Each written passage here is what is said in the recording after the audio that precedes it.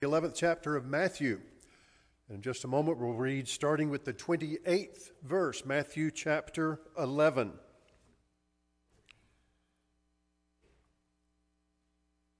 Matthew 11:28. Stand please as we honor God's word. As I read, you follow. I'm reading from the NIV, verses 28 to 30. Come to me, all you who are weary and burdened, and I will give you rest. Take my yoke upon you and learn from me, for I am gentle and humble in heart, and you will find rest for your souls. For my yoke is easy and my burden is light. Our Father, we thank you that you invite us to come into your holy presence. And we ask, Father, that as we come today, that you would open our hearts, our minds, to receive the truth, to receive the encouragement that you have for us. Father, in a world that's so filled with turmoil, we come recognizing how we need godly peace, godly rest in our lives. And so come now, dearest Father, fill this place, fill us with your presence. And we ask this today in the name of the one who taught us to pray together, saying, Our Father, who art in heaven, hallowed be thy name. Thy kingdom come, thy will be done on earth as it is in heaven. Give us this day our daily bread, and forgive us our trespasses, as we forgive those who trespass against us. And lead us not into temptation, but deliver us from evil. For thine is the kingdom and the power and the glory forever. Amen. Thank you, and be seated.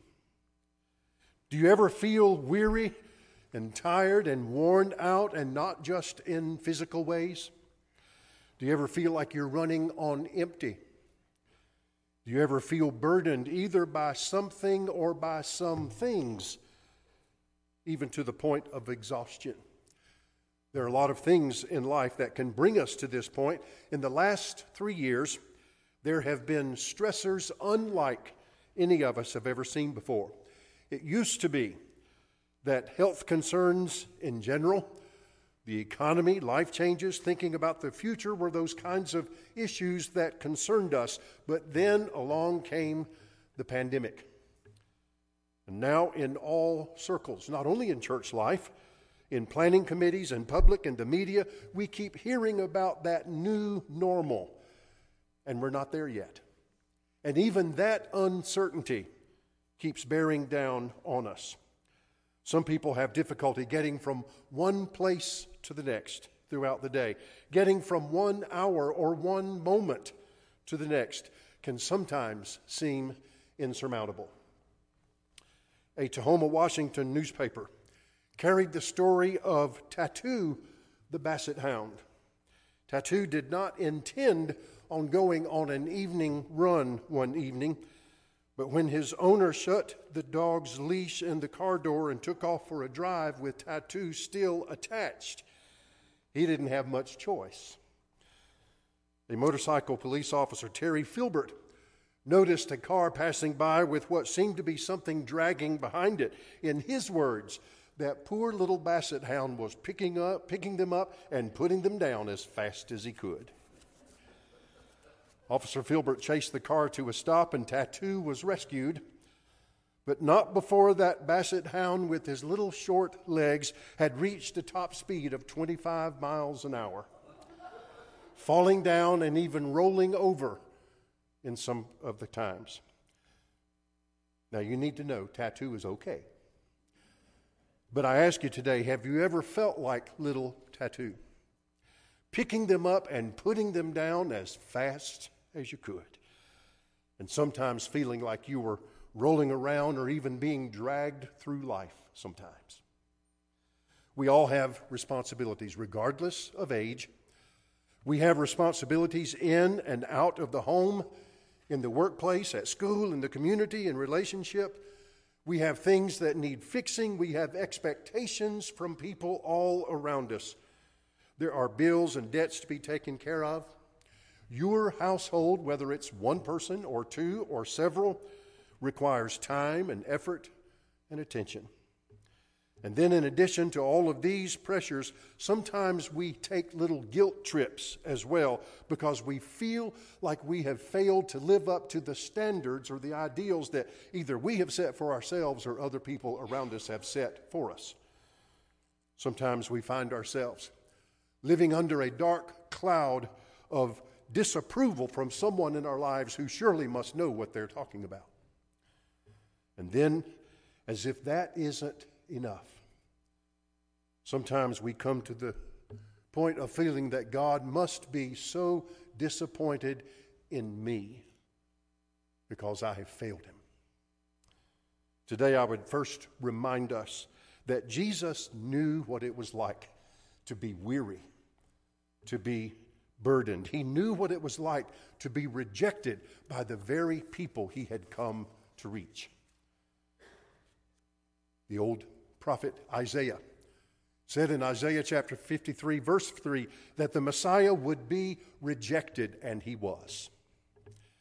In the prologue to his gospel, the Apostle John said in John 1, verse 11, that he came to his own, and his own did not receive him. And so when Jesus spoke these words that we read this morning from Matthew 11, he spoke as one knowing how weary his friends and followers were, how burdened they were. He knew how many of them had likely experienced those Roman taxes being levied against them, and then the tax collectors, Jewish themselves, doubled or tripled the amount in order to get rich themselves. He knew how others brought their animals to the temple as atoning sacrifices for their sins, and then saw those animals rejected, forcing them to have to purchase other animals from the temple in order to find righteousness from God. And then, if they couldn't afford it, there was that shame of knowing that they were apart from God, because you see, everything in their religion, everything in their history, everything in their culture told them that this was the way to come close to God, and they couldn't do it. It was to these people that Jesus brought his message of hope and rest and peace. And he brings the same words to us today. And so let's follow together, if you will, in your outlines. Very simply, number one, come to Jesus. Jesus said, "Come to me, all you who are weary and burdened, and I will give you rest." Two men climbed to the top of a mountain peak because one of them wanted to show the other the view that he had found. And the newcomer asked him, "What brings you up here so often? It's a nice view, but it's really a hard and rough climb." And the climber replied, he said, "Well, you see, it's like this. All of my troubles, all of my concerns, all of my disappointments, all of my heartaches are down there in that valley. And when I'm down there, they seem overwhelming. But when I come up here, they seem pretty small." We need to be reminded that we are not just physical and mental and emotional beings who need to be nourished physically and emotionally and mentally. We have a spirit, and our spirit needs to be nurtured as well. And so I would ask you today, not if you have, but how have you been nurturing your spirit? We can begin to attend to our spirit when we accept the invitation of Jesus to come and find rest and spiritual peace. Jesus said, "Come to me, all you who are weary and heavy laden." A large portion of that weariness and the burdens that they were carrying was a result of the requirements of the law. And Jesus addressed this in Luke chapter 11, verse 46, speaking to the Pharisees, the religious leadership. He said, "You experts in the law, woe to you, because you load people down with burdens they can hardly carry, and you yourselves will not even lift one finger to help them." They would interpret the Bible But then they would add their own rigid requirements in order to ensure that people would not even come close to breaking God's laws. Now, that seems like it could have been a good thing. It sounds noble. But the problem is they bypassed love and mercy.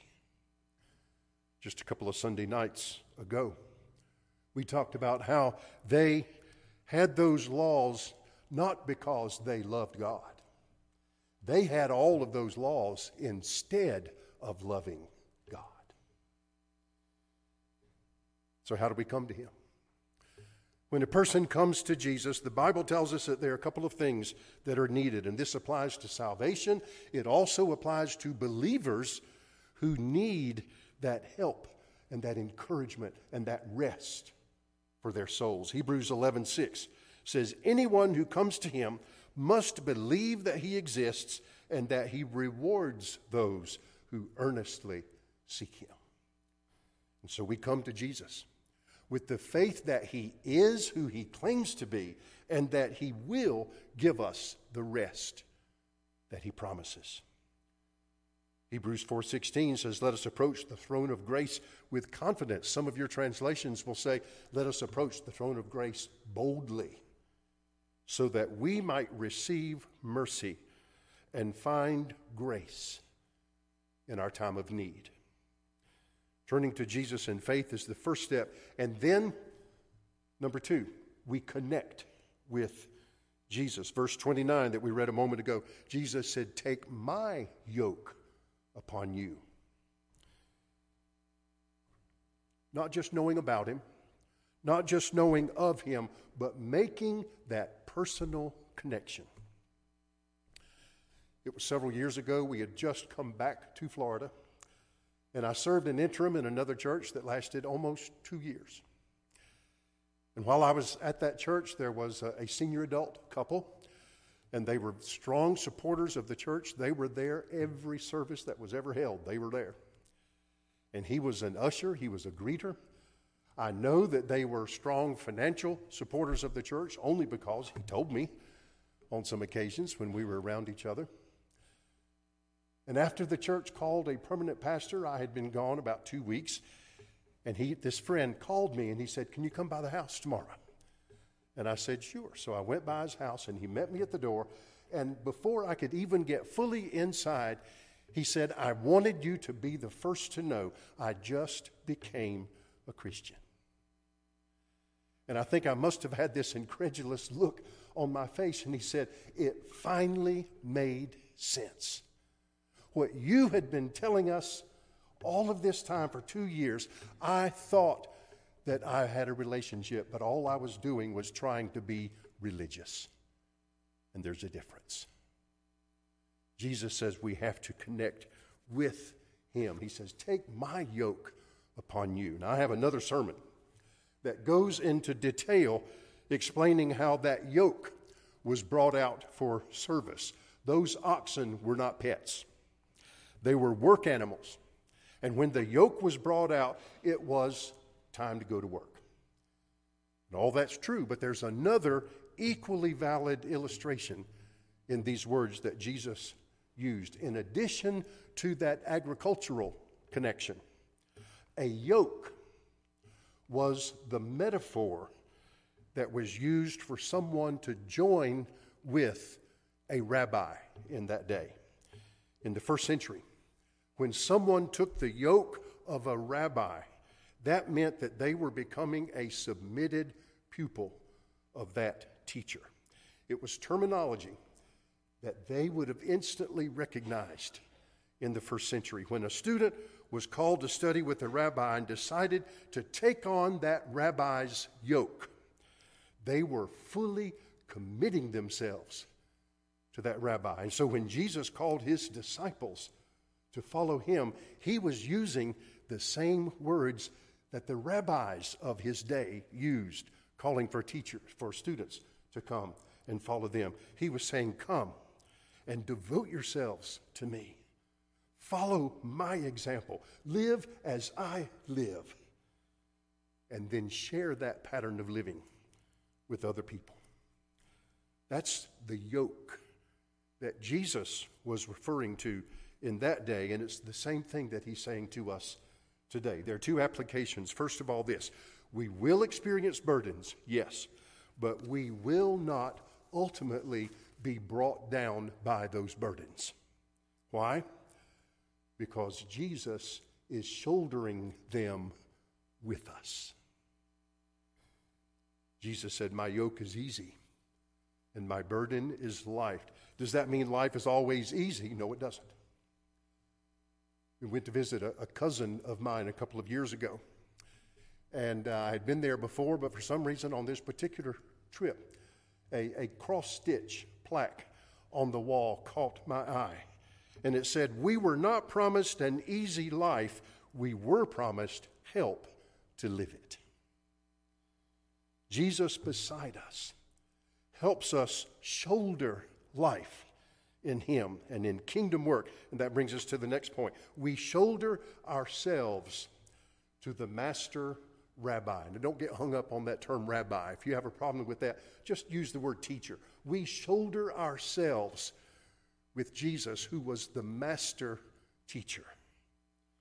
Staying connected to him will bring a restfulness to our spirits during those challenging and troublesome times. And not only that, but when people see us and they interact with us and they think of us later, we will be a source of that perfect peace and rest, even for them. When we take his yoke upon us, we then become examples worthy of being followed. We come to Jesus, we connect to Jesus, and then number 3, we learn from Jesus. Not just learning about him, but learning from him. And how do we do that? We have the record of his life in God's Word, those 4 Gospels, Matthew, Mark, Luke, and John. Gospel means the good news. And so when we read from those good news archives of his life, we see how he lived and we see who he was. Throughout the Gospels, but especially in the Gospel of John, Jesus made it very, very clear. He was not just like God. He wasn't just a suggestion of what people might daydream about when they try to think about what God is like. Jesus made it perfectly clear he was God. He said, "If you've seen me, you've seen the Father." And when Jesus, who is God, lives deep within our lives, we have the very power that created and sustains the universe in us. And can there be any better source for rest and peace? What is it that the shepherd Psalm 23, tells us in verse 3? The Lord does what to our souls? He restores us. Jesus wants you to know that he and only he can restore your soul today. And before I leave this, I need to make one more point. When we have the very presence of God through Jesus Christ in our lives, we may very well be the only view of God that someone sees. When we have the presence of God through Jesus Christ in our lives, we may be the only view of God someone sees. Let me say it another way. You will be the picture of God for many people that I will never have the opportunity to. And so once again, let's ask the question, what kind of view of God are we being?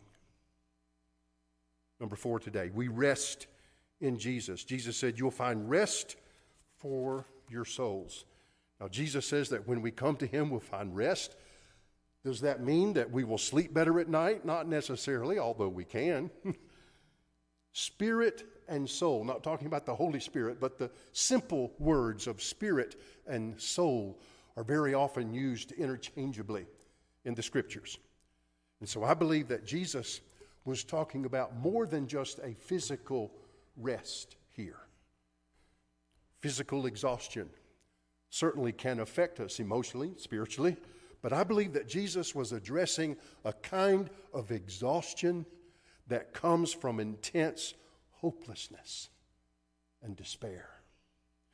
And I believe that Jesus would tell us today the very same things that he told those who would listen years ago. He would say, I didn't come to condemn you.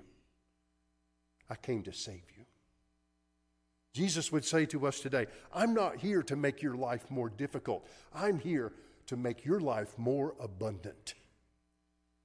Jesus would say to us, I didn't come to try to give you the same kind of peace that the world tries to give you. I came to give you true, real, lasting peace. Why? He would say, because I'm the Prince of Peace. Jesus would say, I didn't come to try to separate you from God because someone says your sacrifice isn't good enough. Jesus would say to us today, I will be your sacrifice so that you can come to know God in a personal way, and there won't be any more need for any more sacrifices. That's what the whole book of Hebrews is about in the New Testament. Jesus did not come just to give us rules and regulations. They already had that, more than 600 of them. Jesus came to show us the true grace of God. In other words, giving us something that we do not in any way deserve. And Jesus came to show us the true mercy of God as well. In other words, giving us something freely, something that we do not deserve. A young man by the name of Joseph Scriven lost the woman he loved in death. The woman to whom he was engaged to be married died by drowning. And Scriven was unable for a very, very long time to cope with her death. And finally, after months of bitterness, he found rest for his soul when God gave him these words to write down. What a friend we have in Jesus. All our sins and griefs to bear. What a privilege to carry everything to God in prayer. Are we weak and heavy laden, cumbered with a load of care? Precious Savior, still our refuge. Take it to the Lord in prayer. Your homework today is to look at some scripture passages. It's on the pastor page in your bulletins this morning. Several scripture passages from Psalms, Isaiah, and 1 Peter. Spend some time with those and then asking yourself the question, what have I been holding on to that I need to give to Jesus? What are you holding on to that you need to give up? Don't you like that God sign out on the highway that says, got a problem? Give it to me. I'm going to be up all night anyway. Joseph Scriven found rest when he responded to the invitation of Jesus, who said, come unto me and let me give you rest. I have one last spiritual truth for us today, and it comes in the form of two simple fill-in-the-blank sentences. This is also in your bulletin outline. God does not want blank, fill in the blank, from me. God wants fill in the blank.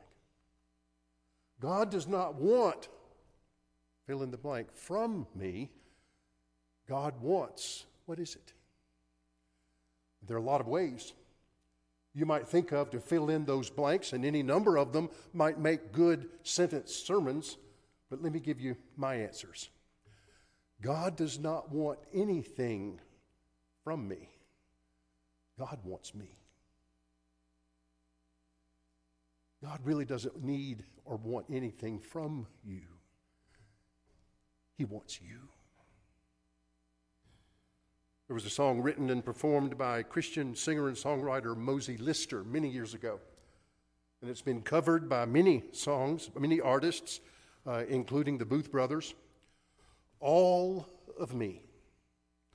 Not a part, but all of me, all the heart and soul of me.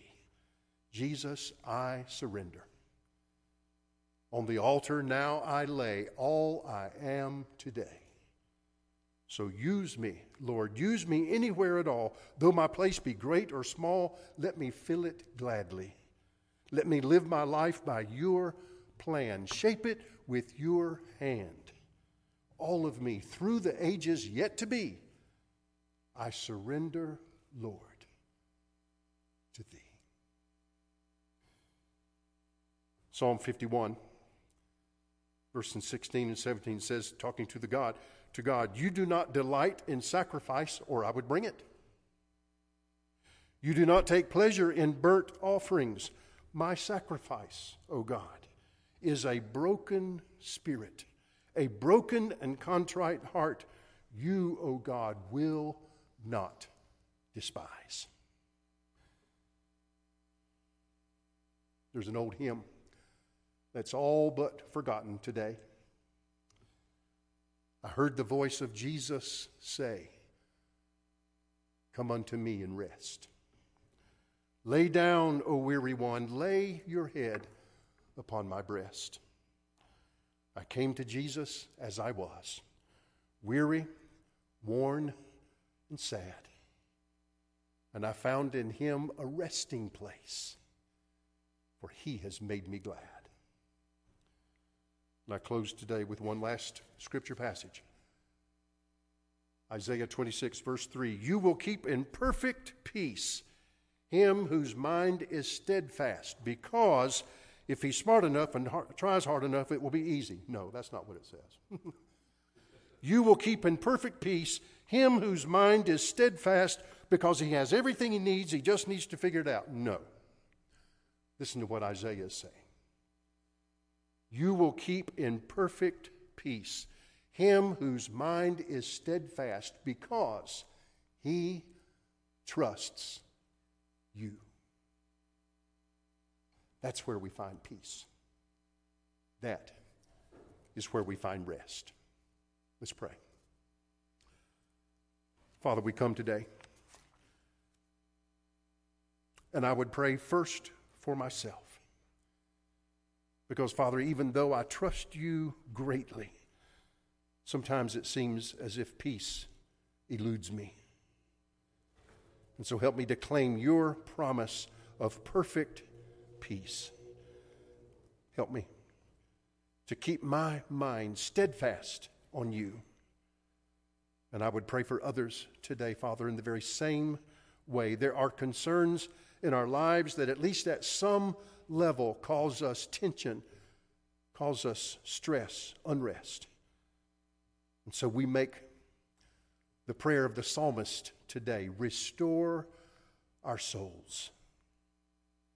In the name of Jesus, I ask that you restore that perfect peace in our lives, so that we might be an example of that godly peace to others around us.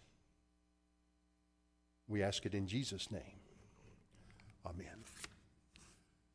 As we come to our song of commitment this morning, there may be some things that you need to think about giving to God. He's going to be up all night anyway. There may be some things that we need to let go of and allow him to take complete control of in our lives. You can do that right where you stand. You may wish to come here at the front and kneel and pray and give some things to God in prayer. You may allow me to have the privilege of praying with you in any way that God is touching your heart today. Would you listen and would you respond? Stand as we sing.